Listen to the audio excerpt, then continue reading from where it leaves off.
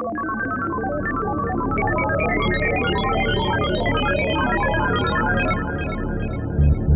move, creep. Creep. I have come here to chew bubblegum and kick ass. And I'm all out of bubblegum. Flying saucers, which are really, yeah, you got it, time machines. I think a lot about this kind of stuff. You think this is the real Quaid? It is.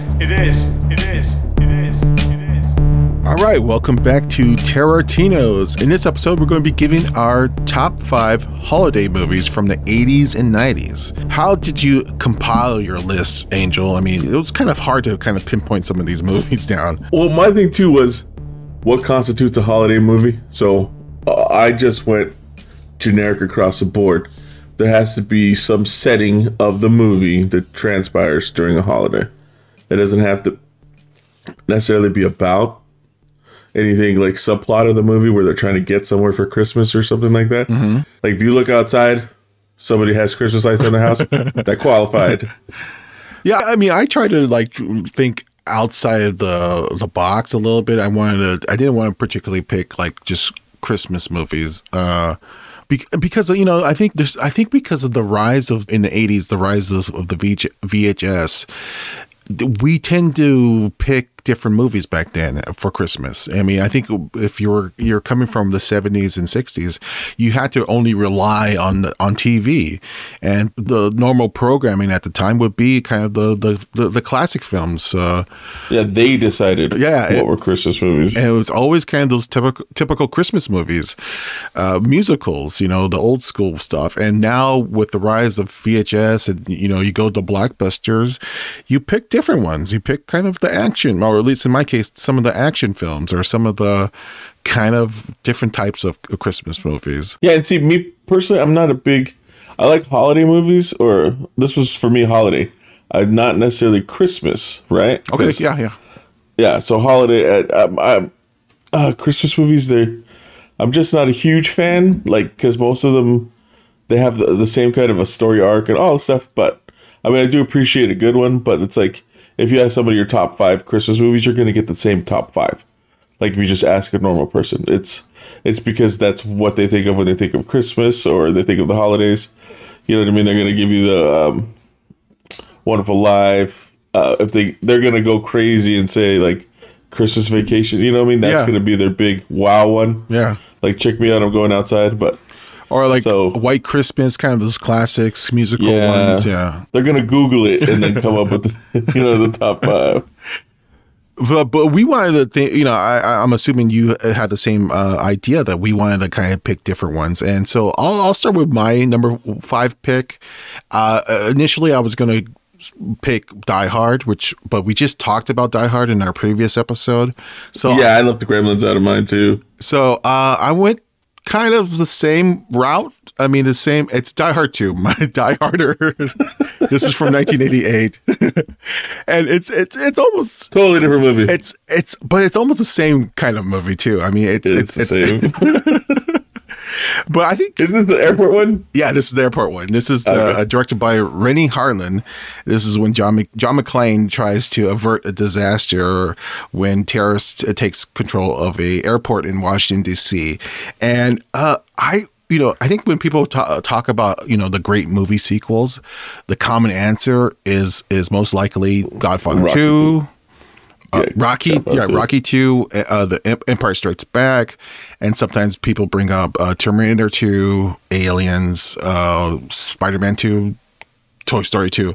I think people should add Die Hard 2 to the conversation. I think a lot of times this movie is left out or overlooked because I think people think this is a silly action movie, and they're not wrong about that. But it's a pretty good, damn entertaining movie. It's a really strong sequel to an already terrific action film, and I remember watching this movie in theaters and just being blown away by how well it was able to kind of repeat some of the same story beats from the original film, but also add enough new, keep them new and stuff.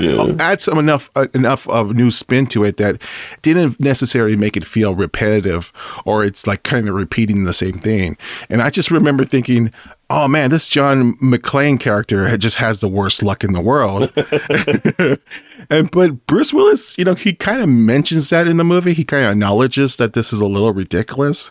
Like, there's a quote in the movie where he kind of goes, how can the same shit happen to the same guy twice? And another time in the movie, someone goes, you're the wrong guy in the wrong place at the wrong time, where Bruce Willis says, story of my life, So if only he knew he was going to happen 2 more times.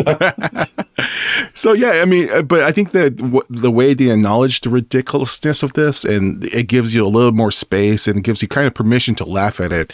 And I think because of that, you're able to enjoy the ride more. And also, what's also great about this movie is that it has I'm a huge fan of the actor William Sadler. And this is probably the first film I really first took notice of how great of a character actor he is. He plays one of the main bad guys in the movie called Colonel Stewart. And he is, he's done a lot of things. He was in Green Mile. He was in Bill and Ted as Deaf. But in his movie, he has like kind of the strangest introduction in cinema history. He's doing naked Tai Chi in his hotel room. And I'm like, what is this? This shouldn't work. But we should be laughing at this. But it's a kind of, in this movie, it makes perfect sense. It's like the perfect mix of camp and dramatics. I mean, and the way he ends that scene is so funny and fantastic, because he quickly grabs the TV remote, does a full spin. Mind you, he's naked. And he aims the remote to the TV like a gunslinger, like a gun, and it shoots the TV or turns off the TV. And I go, I don't know, man, that's such a strange image, but it works in this movie. And his performance in the film is great. I mean, again, I think with these little fun moments in the film, it gives us permission to really enjoy the movie for what it is. It's really kind of silly, yet it's an awesome action movie set during Christmas. And yeah. It is a Christmas movie for sure. All right, what is your fifth or your number 5 slot? Horror fan, had to get in a werewolf movie. Okay. For my 5th entry, Silver Bullet. I know what you're thinking, but you have to think what constitutes holidays, right? The holiday season, to me, begins, the 2 biggest, Christmas, Thanksgiving, but it begins with Halloween. Okay, let's say Halloween's the gateway, right? Okay, to the holiday season. Okay, so we accept Halloween as the starting point, the holiday season. Okay, yeah, okay, cool. So the movie ends on Halloween night. Huh? Okay, so it counts. The whole scene when the mom leaves at the end, she says, don't stay up too late for trick-or-treaters. Okay. Boom. So, Silver Bullet, classic, directed by Daniel Attias, starring Corey Haim, Gary Busey, written by, it's actually based off the Cycle of the Werewolf by Stephen King. Awesome. It's so funny because I never used to read, and then I had a job where I have to drive real far, so what I would do is I would download the audiobooks. And I had seen this movie 100 times, and I finally decided to download the audiobook. It's weird because the movie has like a running time of 135, and the audiobook is like 180, like 180 minutes, so it's pretty close. Audiobook's amazing. It's a great story. It's not a classic holiday tale. I mean, it's a little stretch. It's a stretch, but I had to get it in there, man. It's your number 5. It's your number 5. It's right? number 5. That's why it's all the way at 5. But yeah, Corey Haim, he's a kid in a wheelchair. He's doing fireworks. He comes across a werewolf, attacks him, shoots the werewolf in the eye. All of a sudden, him and his sister start searching with somebody with an eye patch. They find him. They kind of send him some letters. They bring their uncle into it, who's Gary Busey, who's perfect Gary Busey. I think he has like 20 lines and only like 5 where he's talking, and the rest he's got his high pitch. Like, what do you mean? You know what I mean? Like, so But it's classic. There's got a little twist at the end. In case you haven't seen it, I don't want to ruin it for you, but it's got Everett McGill. And I remember watching this one when I was a little kid with my mom. And my mom, I think she's the reason why I like horror movies, because she figured if I knew it was scary, I would just leave when I got scared. Oh. But I think kids are the opposite. You're so scared you don't want to move. So I never moved. And she watched them during the day and stuff. But yeah, this one haunted me for years. But yeah, I always loved the storyline to it. I watch it maybe twice a week. It's from the opening scene where the sister narrates how the long summer started that night to all of a sudden where she wishes her brother good night. Because it's funny because she starts the beginning and the end, but you forget that the whole thing is a narrative.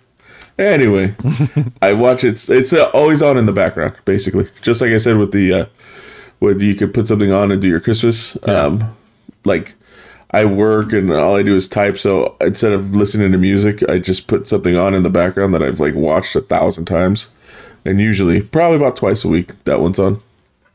And you're a huge werewolf fan. I mean, you love that kind of mythology of it, and I love that, and I love the fact that Stephen King's a great writer. That's true. There's a good twist. Especially when I was a kid. That's the thing about if you have a kid watch a movie and there's a kid in it, there's something weird, a connection with it. It's just like you have to watch those, not watch those like you must sit down and watch them. You have to watch those movies around your kids, because I remember my brother asking me if Pan's Labyrinth was good. And I'm like, dude, Pan's Labyrinth is great. He calls me about 45 minutes later yelling at me, like, what the hell? Why didn't you tell me it was so scary? And I'm like, what are you talking about? He's, I'm watching it with my kids. And his kids are like 7 and 4. I'm like, well, goddamn, you didn't tell me you were watching it with your kids. I'm like, there's a monster that eats kids in the movie. You know, why would you sit your kid down? And the little girl's in the movie, so he figured that would be fine. But yeah, when there's a little kid, so I've always made sure that when there's a little kid in the movie, but like my kids, they watched that movie once and thought it was lame. My Silver Bullet. I'm like, dude, how could you? I watched this with your grandma, and she loved it. I loved it. But yeah, that's my entry for number 5. Okay. And it counts because it's Halloween. It ends at Halloween Eve. Ends on Halloween Eve. Yes, day of Halloween. My 4th pick is a movie. I think this is really going to explain the difference between you, Angel, and me, is that you love horror movies. I love action movies. This is another action movie. This also set during Christmas. It's also surprisingly another movie that's directed by Rennie Harlin, who's not my favorite action director, but I had to pick this one. Because this is written by Shane Black. It's A Long Kiss Goodnight. This is oh my god, really? What? You don't like this movie?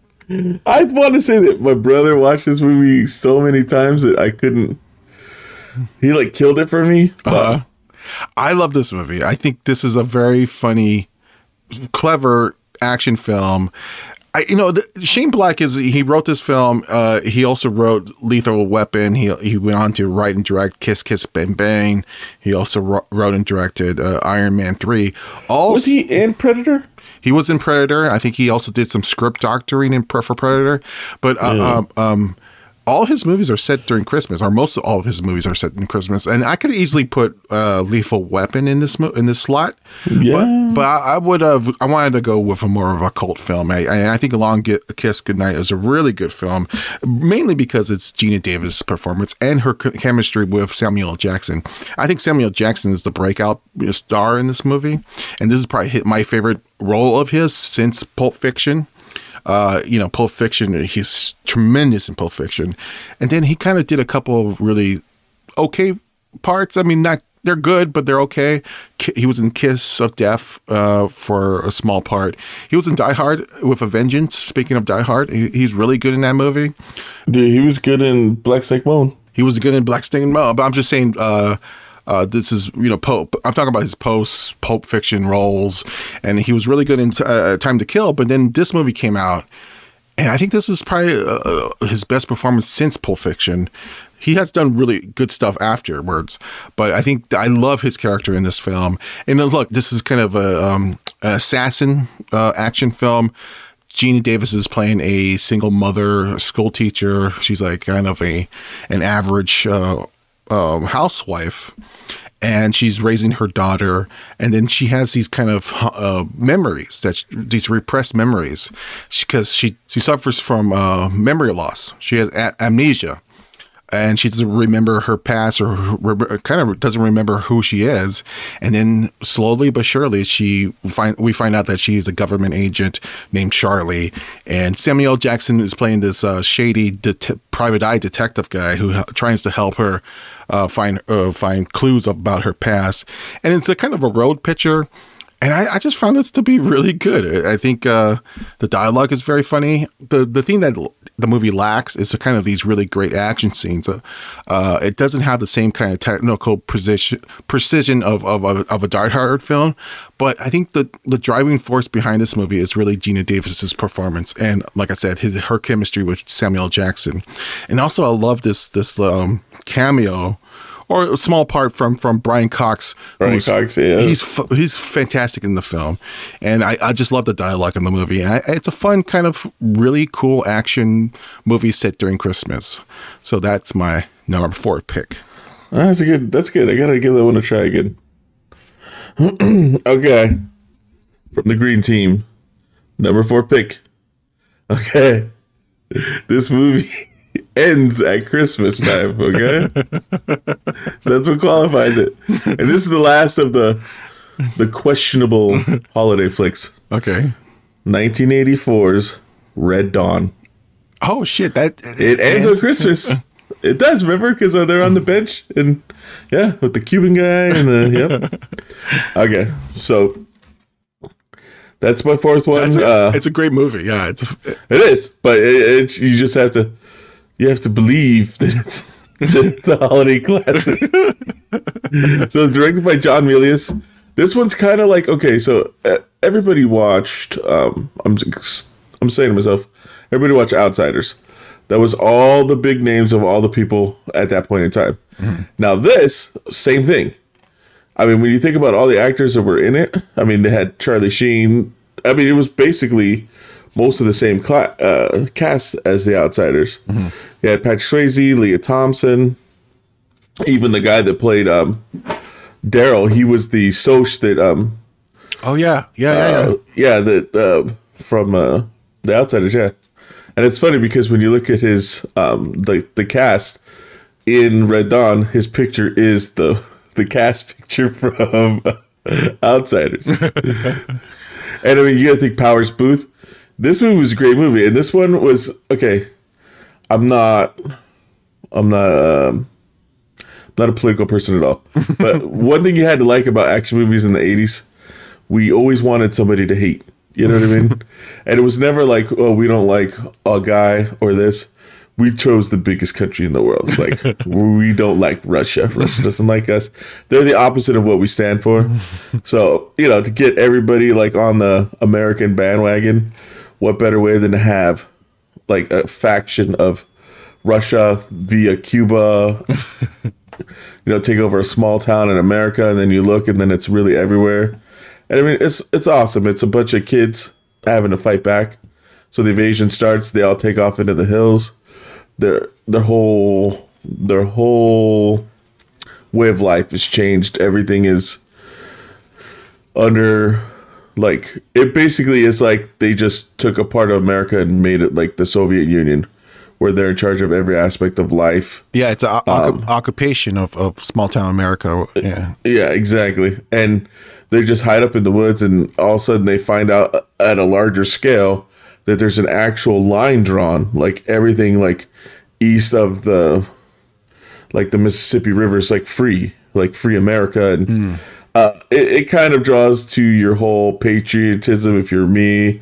And when you were a kid, like, when you were a kid, you wanted that Goonies, you wanted that adventure kind of a movie. Uh-huh. You might not have wanted it with so much on the line as far as like killing and, all that kind of stuff. But then these kids get together and they decide to try to fight back and take their town back. I mean, nothing says the holidays. like stealing a tank and blowing half your city up to save it. Yeah, I mean, I think if you like Rambo, those type of movies, I think this is actually better than those type of movies. This is way better. This is a fun kind of fantasy film, really. I mean, I think it's kind of a modern day kind of Lord of the Flies, where you gotta have. And it's almost like one of those ones where it's a little deeper because like one of the first places they go, it's just a truck full of like young men, and they pull out the two girls from the cellar. You know what I mean? Oh, right. So it's kind of like. Yeah, it's like, hey, this is our last stand, our last chance.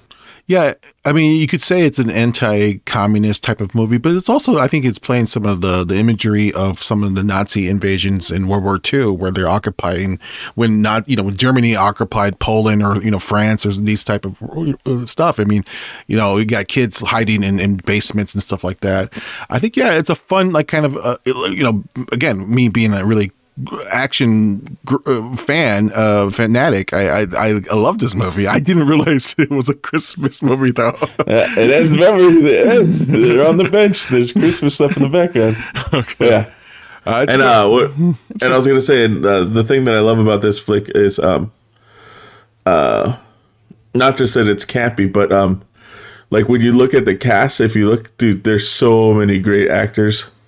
It's amazing how like when you can go back and you can see that there was like the spot that everybody's drawn from. Mm-hmm. So I love those kind of movies. I love those eclectic movies where it's just like The Outsiders, like almost all the Brat Pack movies. Dude, those are some of my faves. It also has a really great brotherly kind of storyline about the two brothers. Oh yeah, and it's like it's very sad at the end, but I love it. I mean, I think that's the thing I remember most of it. Just those two brothers. How many times we've wanted to piss in the radiator just to see if it would work? How many times we wanted to scream Wolverines and Dude, I do it all the time. All right, so for my third pick, which I think you could also consider this as one of the great movie sequels, arguably. This is a movie that I didn't like at first, though, and I thought actually the movie was pretty inferior to the original. But it wasn't until my younger brother kind of told me to rewatch the movie because he thought this is actually better than the original. So I did, and although I still think it's not better than the original film, but I think in a lot of ways it improves on the original film, and I think it further kind of represents the vision of director Tim Burton. My number third pick is Batman Returns. This is actually a Christmas movie. This is set during Christmas. It's also it's a fun, also comic book movie. And like I was saying, I didn't get it at first. I think I thought, because I love the original film. I love the original Batman movie, and I think this was maybe too many characters. I mean, but watching it again a couple years ago, I go, this is actually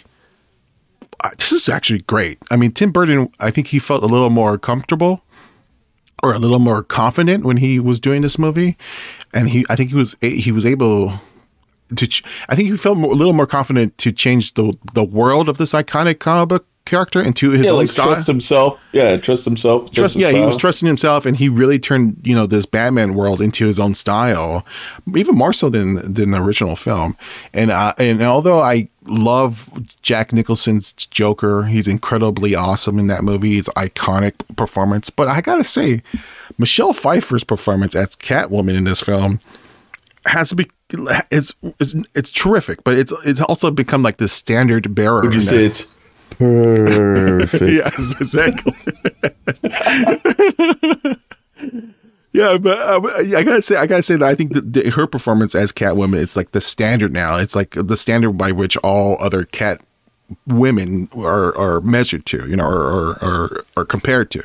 And I think back then they were kind of this. Fans loved like the performance of Julie Newmar and Eartha Kitt, perfect. But I think Michelle Pfeiffer has kind of surpassed him as like kind of that, the iconic Catwoman performance. Yeah, she was the total package though too. She had the look, she had the acting chops. Yeah, and the character was really well written in this film. And I think it's really kind of Michelle Pfeiffer's movie, Batman Returns, and she steals the film from Michael Keaton. And I just love the chemistry between Pfeiffer and Keaton there. I mean, there's a sexy appeal to them. It's like this sultry chemistry that's very palpable, and it's spicy, you know, and you don't get that from, you know, today's superhero movies. There's like no romance at all with these. No chemistry, no clicks, nothing. They're kind of almost like robots in a lot of ways. And I appreciate you choosing a Keaton one. People are gonna hate it, but it's not that I don't like Christian Bale. It's not that I don't like him. Not that I don't like him at all. I think he's great. And the 30 or so that were before him, with the exception of Kilmer, I like Kilmer, but dude, Keaton for me is the best Batman. I don't know why. He just is. He's perfect. Maybe it's because, when you think of the first one, the first movie blew you away that they could make movies about comic books and how cool it was. You know what I mean? Like everybody in the world, I'm Batman. You know what I mean? Everybody was saying that for years, dude. Yeah. People still do say that, but that's what I'm saying. Like that's him. That's his voice. He's the first one. Like, I don't know. Sometimes you just got to pay homage to the person who made that role as cool as it was. And for me, it's always him. I agree, and I think he. Although I think maybe the argument for this movie and why a lot of people didn't like this movie is that the Batman character becomes kind of is stuck in the background while he's almost second or third with DeVito. You know what I mean? Yeah, it's like the villains kind of take more of the center stage, but I still think he is a major part of this movie. I think that particularly that love story between Catwoman and Batman. And I gotta say, you know, speaking of Christmas movies, this movie has kind of one of the most iconic kissing scenes under a mistletoe. It's where Catwoman licks Batman's face. You know, so it counts. It counts, and also it has a great line where they say, "A mistletoe can be deadly if you eat it, but a kiss could be deadlier if you mean it." And I love that they repeat that line later when Selena Kyle and Bruce Wayne kind of realize that they're Catwoman and Batman, which is this really great scene. And then, you know, that's Christmas, baby. that's my type of Christmas. Okay, what's your? That was a good pick. What's your third pick? See, and then I went for more classics. Okay, so my third pick is also they'd give Tim Burton credit, but my third one would be Nightmare Before Christmas. Okay, I knew you were going to pick this one. Yeah. Sorry, man. That's what when you were saying, I'm like, dude, that guy's going to pick Nightmare. Dude, my daughter watches this constantly. Like, it doesn't matter it's the holidays or not. She'll just turn on. I don't know if it's on Netflix or Disney Plus, and she just puts it on. But I mean, it's so funny because I always think to myself that Tim Burton directed it. He didn't direct it. Henry Selick directed it. Right. But yeah, he was like one of the masterminds behind it, and he's iconic for it being his masterpiece, his work or whatever. But I mean, everybody has to have seen this. They have to have. I mean, it's a brilliant movie from beginning to end, and it's so funny because when you watch the making of it, because you see it, you say, "Oh man, that's so great! Why don't they make more movies like this?" But the movie took like years to make. Yeah, like just because the stop animation, the way you film it. But it's iconic as far as it bridges Christmas and Halloween. So like we have stuff that we blow up for Halloween, and it never comes down till after Christmas because it's the Nightmare Before Christmas stuff. But I mean, all the characters there, dude. When you look at like Disney merch, they have so much now with this. That I don't know if they originally had it or whatever through one of their sub companies, but. Yeah, this is all you see. Like, I still have tubs and tubs from maybe, because the movie's made in 93, and I want to say between like 95 and 97, they came out with everything. There was like this was before it was popular to have it. Like, it was like the Nightmare Before Christmas Monopoly, the Nightmare Before Christmas chess. You know what I mean? It's like they had all the different stuff. So I was like going around trying to buy up all that stuff, and I'm like, this is never going to end because they still put stuff out like that. Mm-hmm. They're still putting out new stuff with the the nightmare. But I love this story. I love how this guy, Jack, he's basically the king of Halloween time/land. He's getting, it's very lethargic to him. It's very the same thing every year. So it tells you the story of yourself. It's like, you don't have, like, so in the story, for the one person that hasn't seen it. So he gets tired. He finds a place where it has all the holidays. He wants to try something different. He goes into the Christmas holiday. He decides to steal Christmas. He wants Christmas to be his. He's still Santa Claus. He has Halloween Land, make all the toys. So as he's delivering toys and stuff, it's like they're not regular toys. They're like scary toys. So all of a sudden, Christmas Town has to try to get their Santa back so to save their basically holiday. And then Jack Skellington, he realizes it also. So now he also has to try to save, basically put things back to normal. And of course, there's a love interest. She's famous Sally. So he gets everything. He helps Santa Claus get back. There's there's like little things within his own land that try to slow him down and stop him, like 3 little pain in the butt kids and then Oogie Boogie. But so he gets everything back, and it's one of those things that I like that what the story kind of says, like, if don't get bored with what you do, you can be bored with kind of how you do it.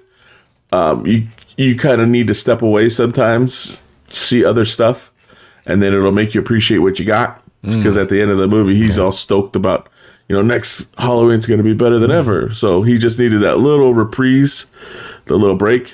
And I mean, even if like people aren't into cartoons, it's not really a cartoon. It's stop claymation, or what do they call it? Stop motion. And I mean, you have to be under a rock if you haven't seen it. But that's my number 3, and it's all about Christmas and Halloween, so it's a double holiday feature. You got a couple tattoos. Yeah, I kind of like it. I kind of like that flick. Yeah. So what's on your arm? Jack Skeleton. Yeah, it's funny. It's Jack and Sally, but the pose, I made up the pose because I saw they have them together, but I didn't like the pose. Mm-hmm. So the lady that did it, I kind of said, okay, I want them together, but I want them to look like this. So it's kind of crazy because if you look, there's a famous pose that they're in, and it looks like that's the tattoo, but then when you look closely, it's not. But people have that tattoo. It's just them holding each other, but their arms are different, and it kind of looks like a portrait of a old school like prom picture where she's slightly in front of him, but it's just the two of them. And I wanted to build more around it, but then on my other side of my arm, I got Frankenstein and the Bride of Frankenstein, so it kind of went with like a whole motif, just like couples. Yeah. But yeah, I mean, dude, I like the flick. My kids like the flick. I don't know anybody that doesn't like that flick, man. It's so good. Well, maybe there's some who don't like musicals. I mean, this is highly, there's a very much. I guess. But I think. But I mean, even it's Danny Elfman. Yeah. You know what I mean? It's like even the music aspect is so good. It's just, and it's part of the story. So it's not like one of those typical where it stops and then they sing a whole thing, and people come. You know what I mean? And it kind of just to get a song in there. Oh, right. It kind of advances a story. So that's what I like. Good. Okay. Good pick. I knew I had it was coming. I knew it was coming. Yeah. So for my second pick, I kind of went like you. I went a little unconventional. This is kind of a weird choice. I admit this is not like a Christmas movie per se, but I think it features one of my favorite Christmas scenes in a film. It's like, and it's also one of my favorite movies of all time.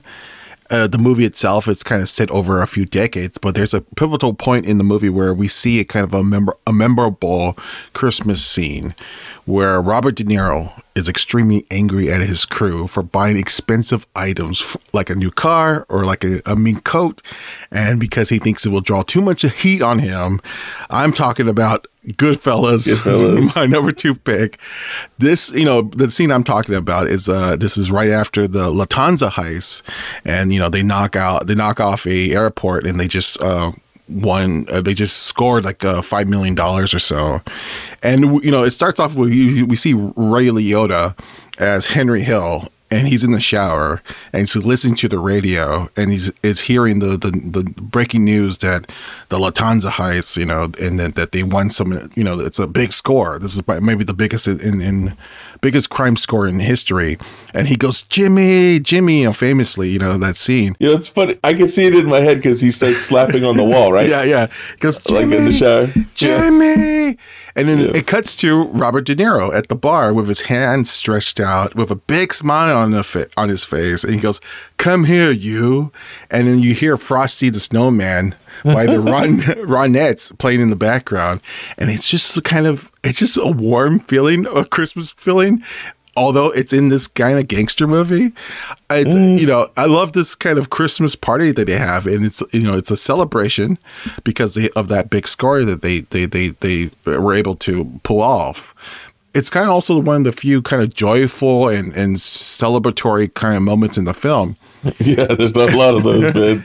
But as an audience member, we too are almost celebrating along with them, and it quickly turns dark because Jimmy, or Robert De Niro's character, he begins to notice that a couple of wise guys may have splurged with their winnings, and he's scolding one of the members of his crew, and he's tearing into him. He goes, "What did I tell you? Don't buy anything. Don't get anything. Don't buy nothing big. What's the matter with you? What's the matter with you?"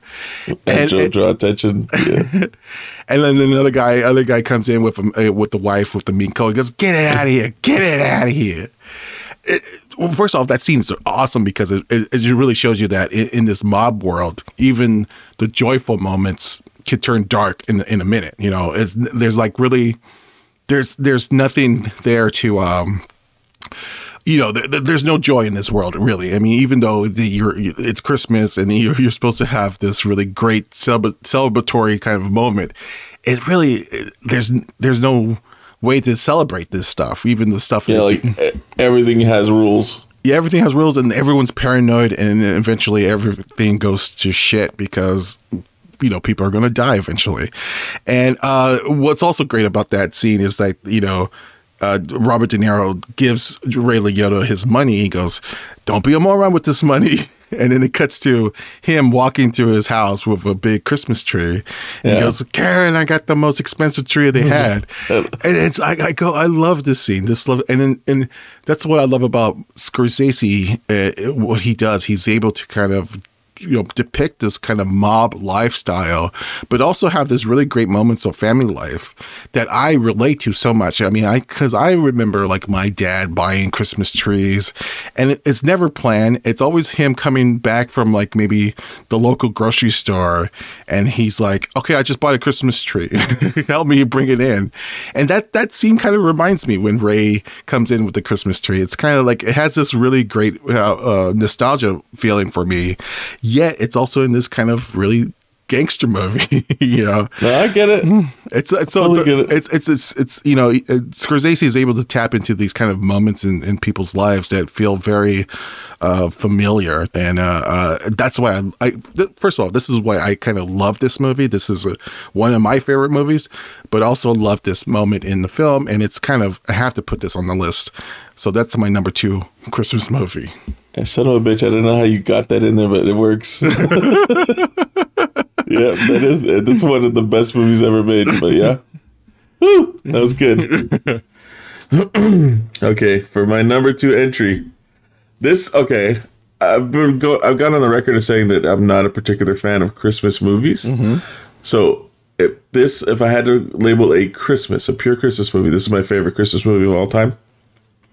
Stars one of the greatest comedic actors, Scrooged. Oh, okay. Okay. 1988, Bill Murray, directed by Richard Donner. Okay. I don't know what it is about Bill Murray. I don't know if he made a deal with the devil when he was young, but the guy could make almost anything hilarious. And it's so funny because this is the classic Christmas Carol, right? They switch it up. They make, instead of Ghost, like they're Ghost, but like a Ghost is a cab driver. Then, you know what I mean? Vis-a-vis, it's all like modernized kind of. But Ebenezer is Bill Murray. He's president, huge company. So it's one of those type of deals. They bring it more modern. Mm-hmm. But what do you call it? He also has, there's a weird underlying story because he's got there's the whole Timmy, but they're played differently. It's like a secretary, the secretary's kid. There's even like a guy that he fires that day, or that gets laid off that day. He's the guy that he finds him later on, and he's like frozen to death or whatever. Anyway, so it's one of those things where it's literally Christmas Carol right down to the beginning, but he has such little nuances in the film that are hilarious.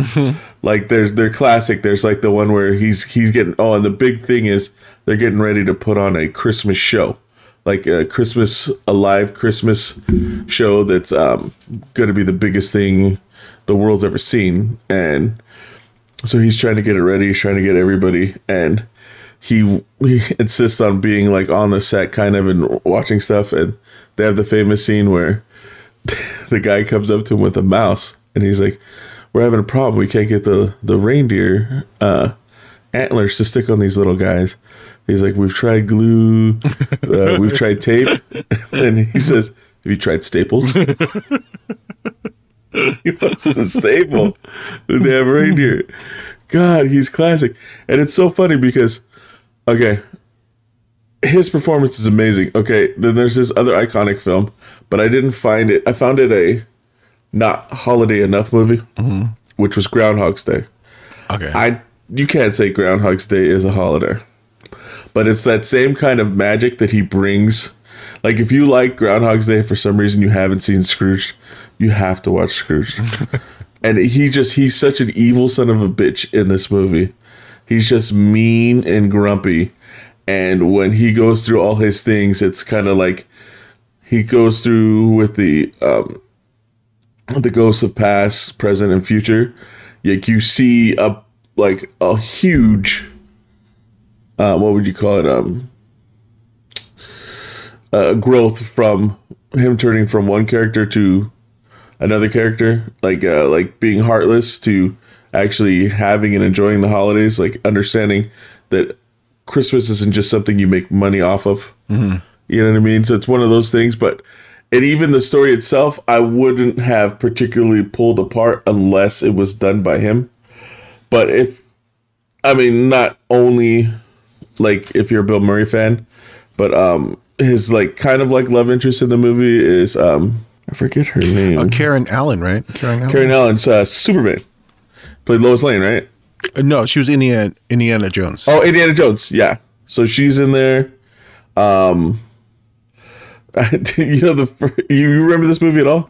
Not really. I mean, I vaguely remember. I have to watch it again because there's a lot of like Carol Kane's in it.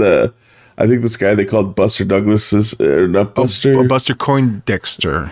Yeah, Buster Poindexter's in it. There's a bunch of little parts, and even Bobcat Goldthwait. He's the guy that gets fired in the beginning. Okay. I strongly recommend, if you haven't seen it in a while, watch it. It is so funny. I mean, the other day when I saw it, I was just like, wow, I think what it was when I saw it when I was younger, it was funny and it was entertaining. And as I saw it when I was older, it was even more funny. Like there's a scene where he has to pick gifts for people, and it's like, he has a choice between towels and a VCR. And so this is 1988. So a VCR was like, what, $500? Yeah, it was expensive. So it's expensive, so it was like he was reading off names, and it was like Dan, you play squash, VCR. And then the next one's like Frank, yeah, your brother Frank, towels. You know what I mean? It was just like the horrible. And then when he even shows up, or he's with the ghost of Christmas past, and he's watching like his brother's party that he didn't go to, that he never goes to, and he's opening gifts, and he opens the gift from him, and it's the VCR, and he goes, "Hey, he was supposed to get a towel." You know what I mean? It was just, oh man, it's so good. You gotta watch that one. That's my entry for number 2. Okay, number 2. All right, number 1. We're already at the number 1. So with my pick for number 1, I went with a kind of more traditional pick. It's kind of like classic. Really, this is kind of a no-brainer. It's A Christmas Story. I mean, I think it's a movie that I think represents 80s the most and represents my kind of childhood memories of watching this movie on TV. It's a film that's filled with nostalgia. It's a great family comedy, which I think maybe it might feel a little old-fashioned by today's standards. That's only because today's standards are they're kind of more dumb. And this movie is not dumb. It's simple, but not dumb. And I think it's a very charming, it's a very delightful movie about kind of this family tale, and it not only conjures up my own kind of childhood memories, but it really kind of offers this idyllic American tale of simplicity and also innocence. And I think it kind of reminds you, or it makes you reminisce about your own childhood, where life was simpler back then, where life was kind of uncomplicated, particularly compared to the pressures of adulthood. And I think, because it's told through this perspective of this kid, Ralphie, who really wants this Christmas gift. He wants a BB gun, the Red Ryder BB gun. It becomes almost like a folktale, or it becomes like a fable for children. And so if you're a kid in the 80s and you're watching this film and you're about Ralphie's age, which I was when I saw it, you were kind of living vicariously through this guy. And so in many ways, I think this movie is kind of it's a comfort food. It's like a tension reliever. It's like watching. It's a mixture of a Norman Rockwell painting, but it's also kind of like a Mad Magazine cartoon. It's satirical yet familiar, and I think this movie was constantly in rotation. They would air this movie on TV all the time. It was kind of like an annual Christmas movie that my family would watch, because we didn't really have, HBO. We had like kind of basic cable, and this would always play, and we would always watch it. And I have this kind of deep fondness for this movie, and although I haven't really seen it in a very long time, but I just still have this kind of love for it, and I think. When I think of 80s movies and I think of Christmas, the image of this movie is kind of one of the first things to come up. And mainly that's because of my family. We're a bunch of TV watchers. And like I said, this is a kind of a brilliant kind of piece of nostalgia. I love kind of, the kind of basic kind of quotes from the movie. You shoot your eye out, and, and the father, he's kind of a little bit of an imbecile, There's a scene where he gets the big package. He goes, "For Gile, it must be Italian," So it's a funny comedy. I love it. It's part of my childhood. I mean, I can't deny how much this is so ingrained in my youth. So my number 1 pick, A Christmas Story. Yeah, it's very Americana too when you think about it. Yeah, it's like it's like a Happy Days setting, with everything that they wanted to push as the American way of life for the kids. And I don't know, I always thought it was a good movie. My little brother Tony, this is his favorite movie, maybe of all time, but definitely of Christmas. Mm-hmm. And I know what you're saying. It was on TBS like every year. It was like TBS showed this, Jaws 1, Jaws 2, and then this again. That was like the rotation. And Shawshank Redemption. Yeah. That's how they made their living. But yeah, when he climbs back up the slide, reverse. The Santa. Yeah. Kicks him in the boot. Yeah. Like It shows him his face. Oh, it's a classic. And the little brother that gets his tongue stuck on the... Oh, yeah, the pole. But and what's funny is we were like... I mean, I grew up in, like, we didn't see snow. We didn't have any of that stuff. Right. So that was like... I thought that's the rest of the country was like that. And my wife grew up in Iowa. And she said, yep, everybody tries to do this the first time they find someone that's never seen the snow and the ice. Oh, that's interesting. They try to get them to do the tongue thing. Uh-huh.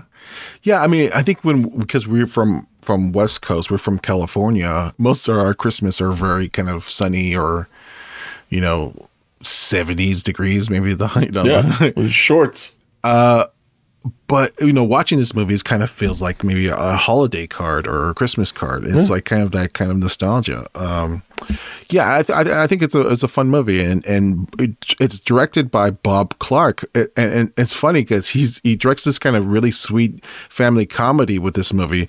Yet he is the guy who is known for directing Porky's, and he also directed earlier in his career he directed Black Christmas, which is kind of now a classic horror movie. And wow.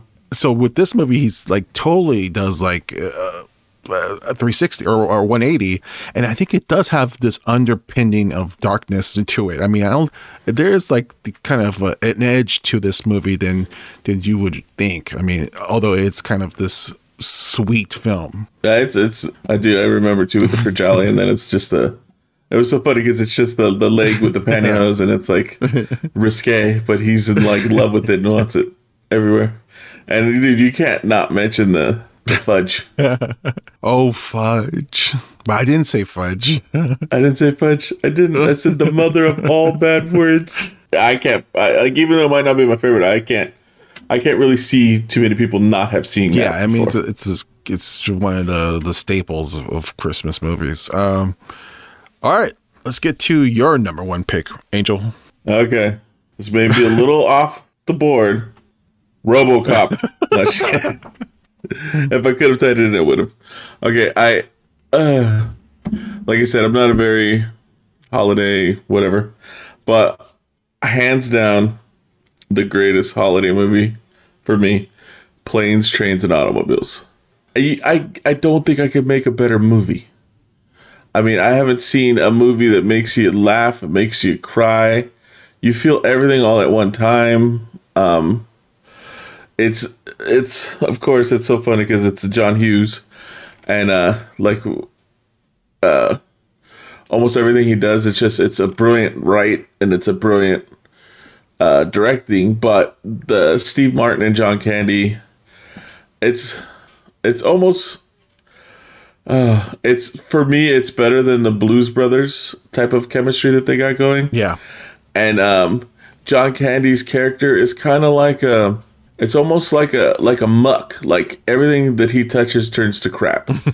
But with his life being as crappy as it is, he is pretty much all smiles the whole movie. Like he tries to look on the better side of everything.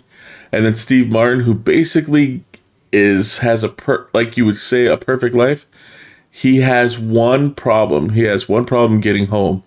Like, it's just like a little thing that goes wrong, and then it just it snarls him into being like this moody guy. And then it's one of those things where I think he learns the lesson that when you just look at the bad, all you're going to see is bad. Mm-hmm. It compiles to literally like can't make the plane, can't make the train, then they try the automobile. So it's like different ways, and it's an easy movie. He's trying to get home for the holidays. The end. Mm-hmm. But what happens in between is so amazingly hilarious. And like we said early on an earlier episode, John Candy, he's one of the people that you hope doesn't get swept under, and people don't forget him because his body of work gets older. If anything, they should just regurgitate.